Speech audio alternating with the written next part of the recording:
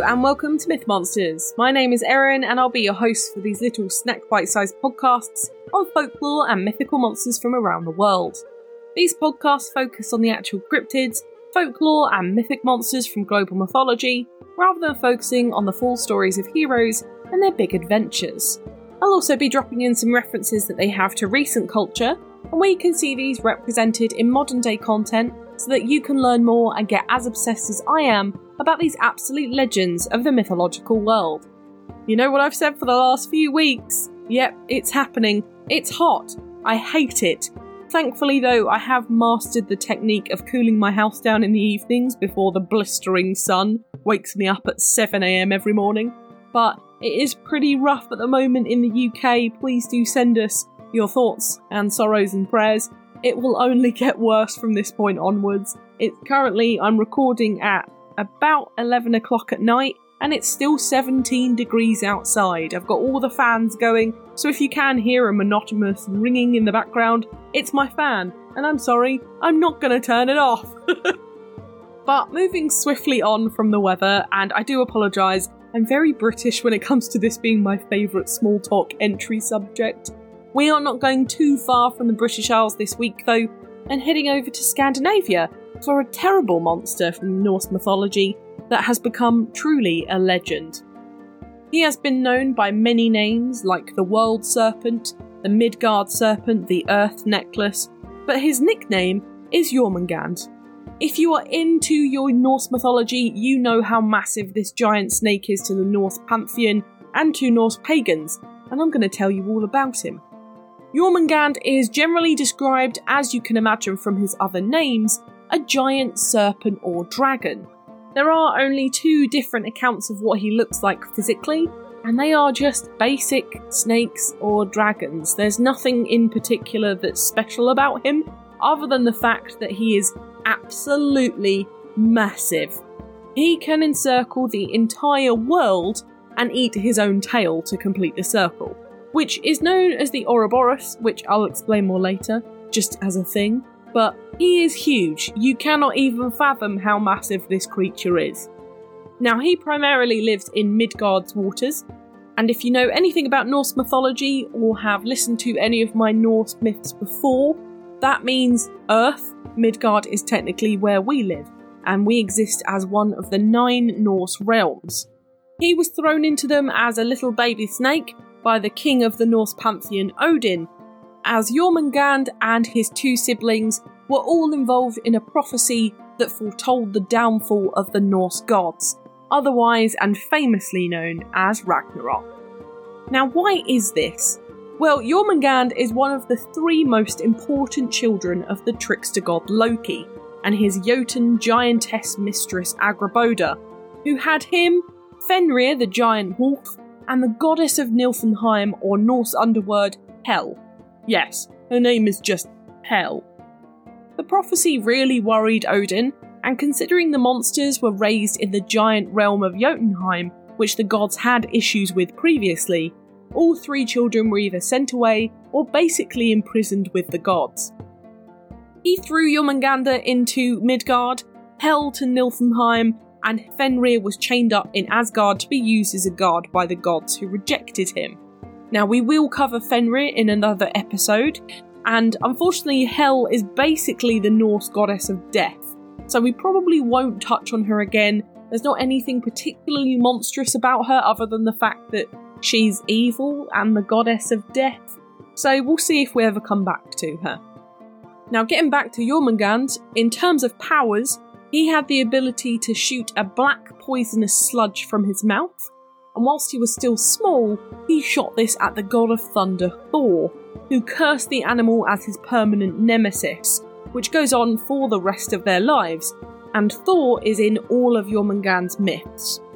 Also, technically, he was half god, half giant, and so he was really quite massive and strong, as well as being super long too. Now, if you do want to hear me go on about the Norse giants in more detail, I covered the Jotun not too long ago, and this also covers all of the Norse realms as well if you didn't know about them. I won't go into them now, but it's always handy to know if you don't already. Now, Odin was pretty happy with what he'd done to the children, But once Jörmungandr was thrown into the sea, he started growing exponentially and eventually grew long enough to cover the whole world and bite his own tail. However, what Odin wasn't aware of is that the prophecy of Ragnarok said that the world serpent would start Ragnarok when he released his tail from his mouth, and that Thor and Jörmungandr would fight to the death at the end of days. That was something that was conveniently not told to him. And this precursors everything to do with Ragnarok and the general fall of the Norse pantheon. But before I get way too into the myth and tell you all the stories about him, I'm just going to say that there was only one Jörmungandr. There were no other great snakes in the ocean, meaning that he never procreated. We also know that he was a he because he is actively named as such within the mythology, same as Fenrir, with Hel being presented as female. And I will also say they were not the only children of Loki, and they were not the only monstrous children either, but they were the only ones from Agraboda. But for now, let's jump into the history of the myth before I tell you about the events of Ragnarok and myths about this wonderful beast. So in terms of etymology, Jörmungandr is an Old Norse word which comes from Jörmun, meaning superhumanly large, and Gand, meaning snake. However, it can mean a whole load of stick-like objects. I'm sure you will use your imagination. I will not name some of them. So we believe that it means giant snake, vast river, vast stick or staff, serpent. However, it can also mean the vast bind too, relating to the coiling of the snake's body. Now, I mentioned this earlier, but realistically, Jörmungandr is just a nickname, or even its actual given name, but it's actually called Midgardsormr, which literally translates into world serpent, if you translate Midgard into world, of course. But it all makes sense in the end. I will also say you'll probably notice that it's got an R on the end. However, this word you don't pronounce the R. I did so in the announcement last week. Very bad of me, I didn't check beforehand, but it is just Jörmungandr.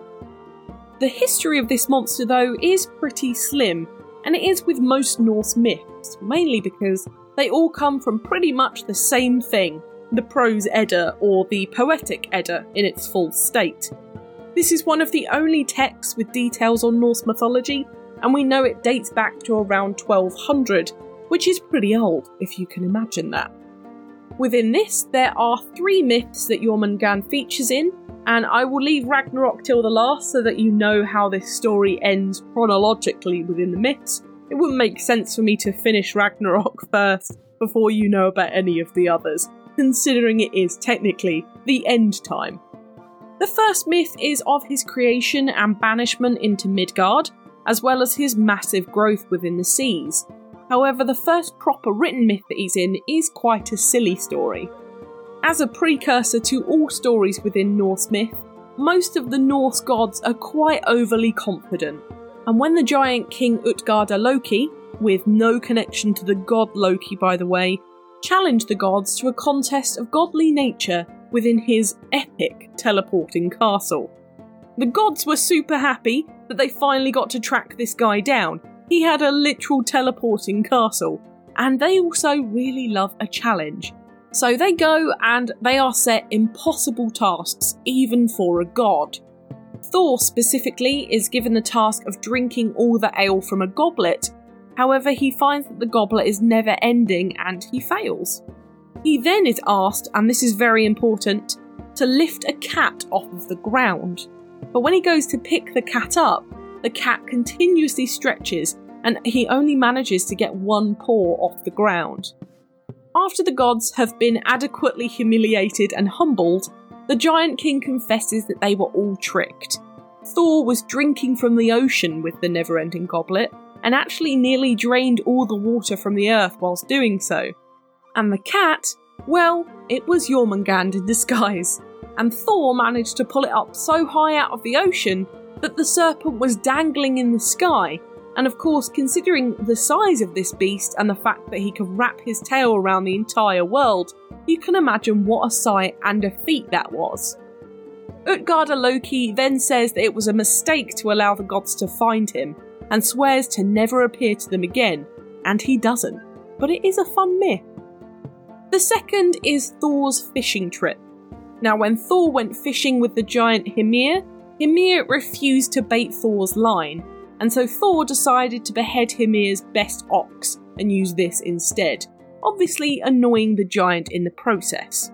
Hymir ends up catching 2 whales with his bait, and Thor asks him to go out a bit further so that he can use the ox head with much better prey, with his super strong line and rod.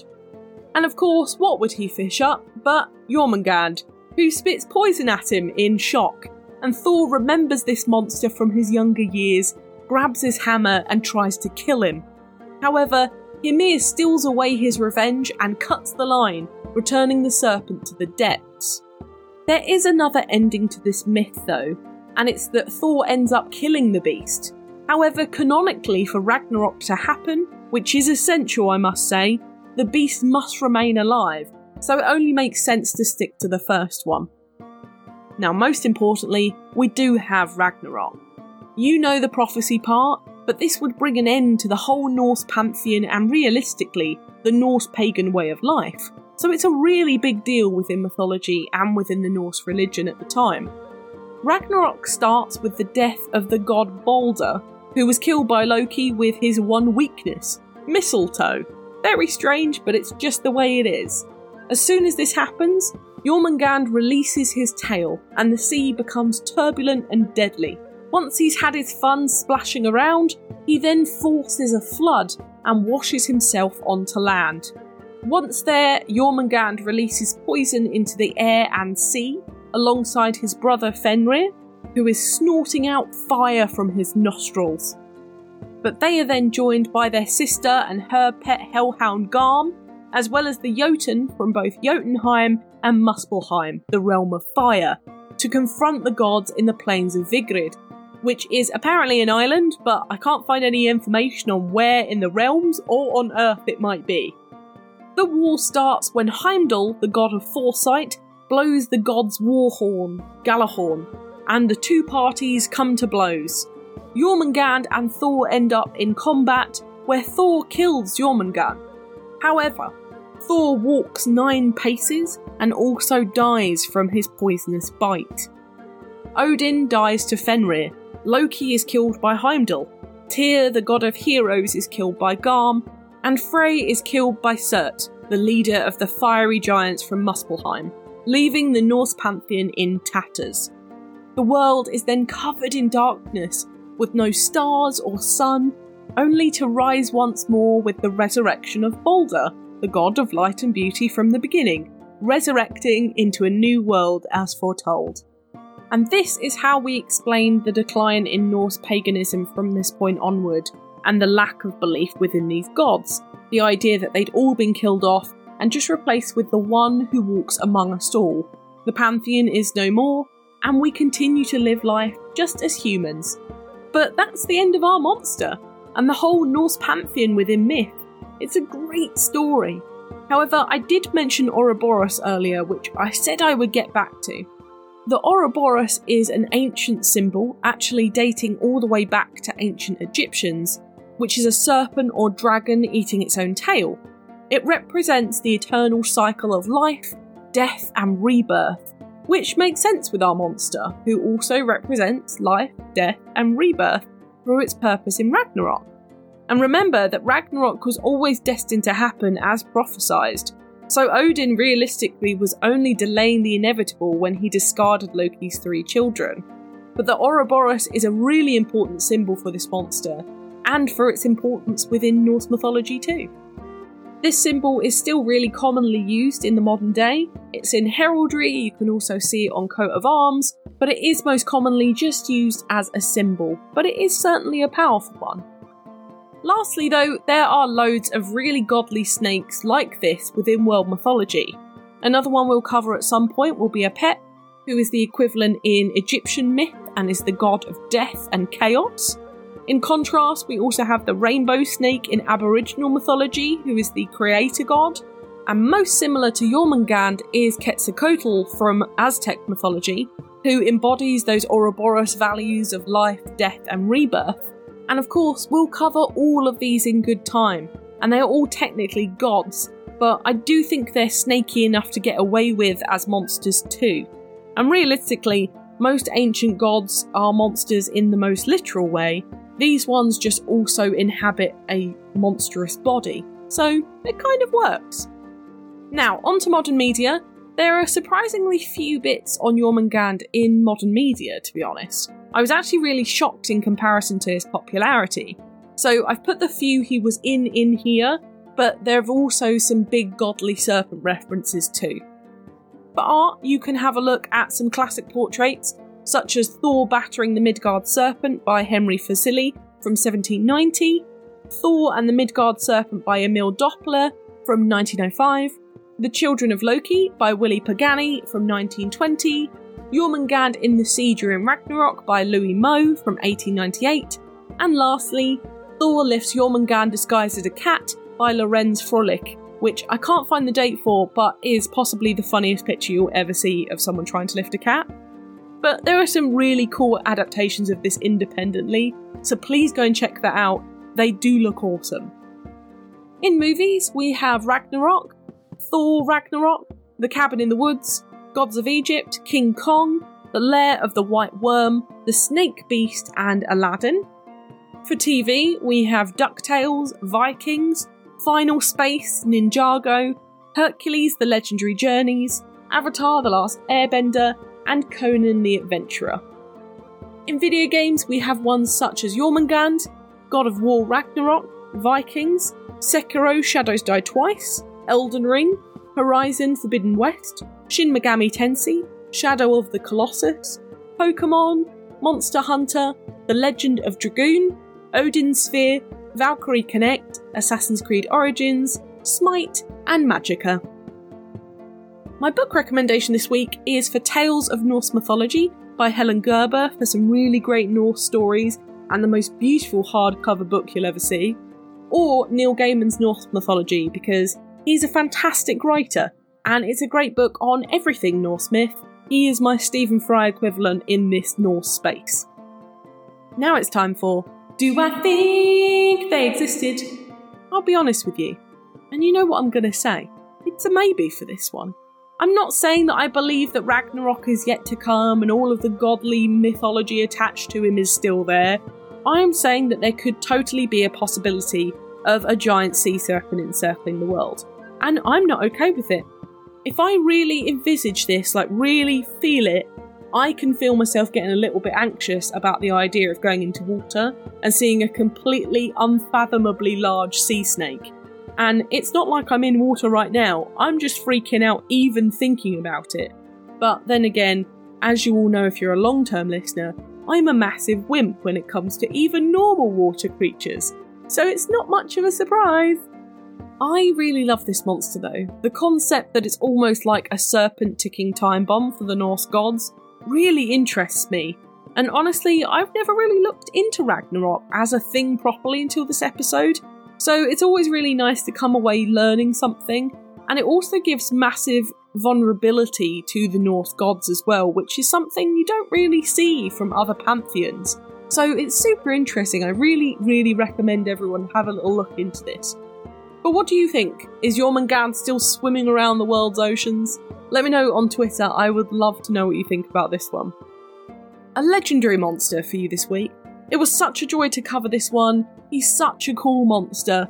And you know what? It's really funny to compare episodes week to week and see how much content exists in one compared to another monster. We got at least 20 minutes out of this one. Last week was only 11 minutes. The comparison sometimes is really quite mad, but I enjoy them long or short. Next week, we're heading over to the Andes in South America to look at the horrible, although sometimes handy, fat-stealing monster, the Pishtaco. No need to pay for liposuction next Thursday for this one. For now though, thank you so much for listening. It's always an absolute pleasure. If you enjoyed this podcast, please give it a rating on the service you are listening on. I've got the Twitter for any questions or suggestions on what monsters to cover next, and I'd really love to hear from you. The social media handles for TikTok, YouTube and Instagram are Myth Monsters Podcast, and the Twitter is Myth Monsters Pod. But all of our content can always be found at mythmonsters.co.uk, and you can find us on Good Pods, Buy Me a Coffee and Patreon if you want to help me fund the podcast too. Just to let you know, I did an amazing guest spot with Chat Tsunami the other day. It was a really fun experience. We chatted video games, old Game Boy Advances, movies, Pedro Pascal, and a little bit of monsters thrown in there. Really recommend tuning in when it's ready. I will of course send links out when it is. Should be around this time next month in July. Come join the fun though, share this with your pals. They might love me as much as you do. But for now, stay spooky. And I'll see you later, babes.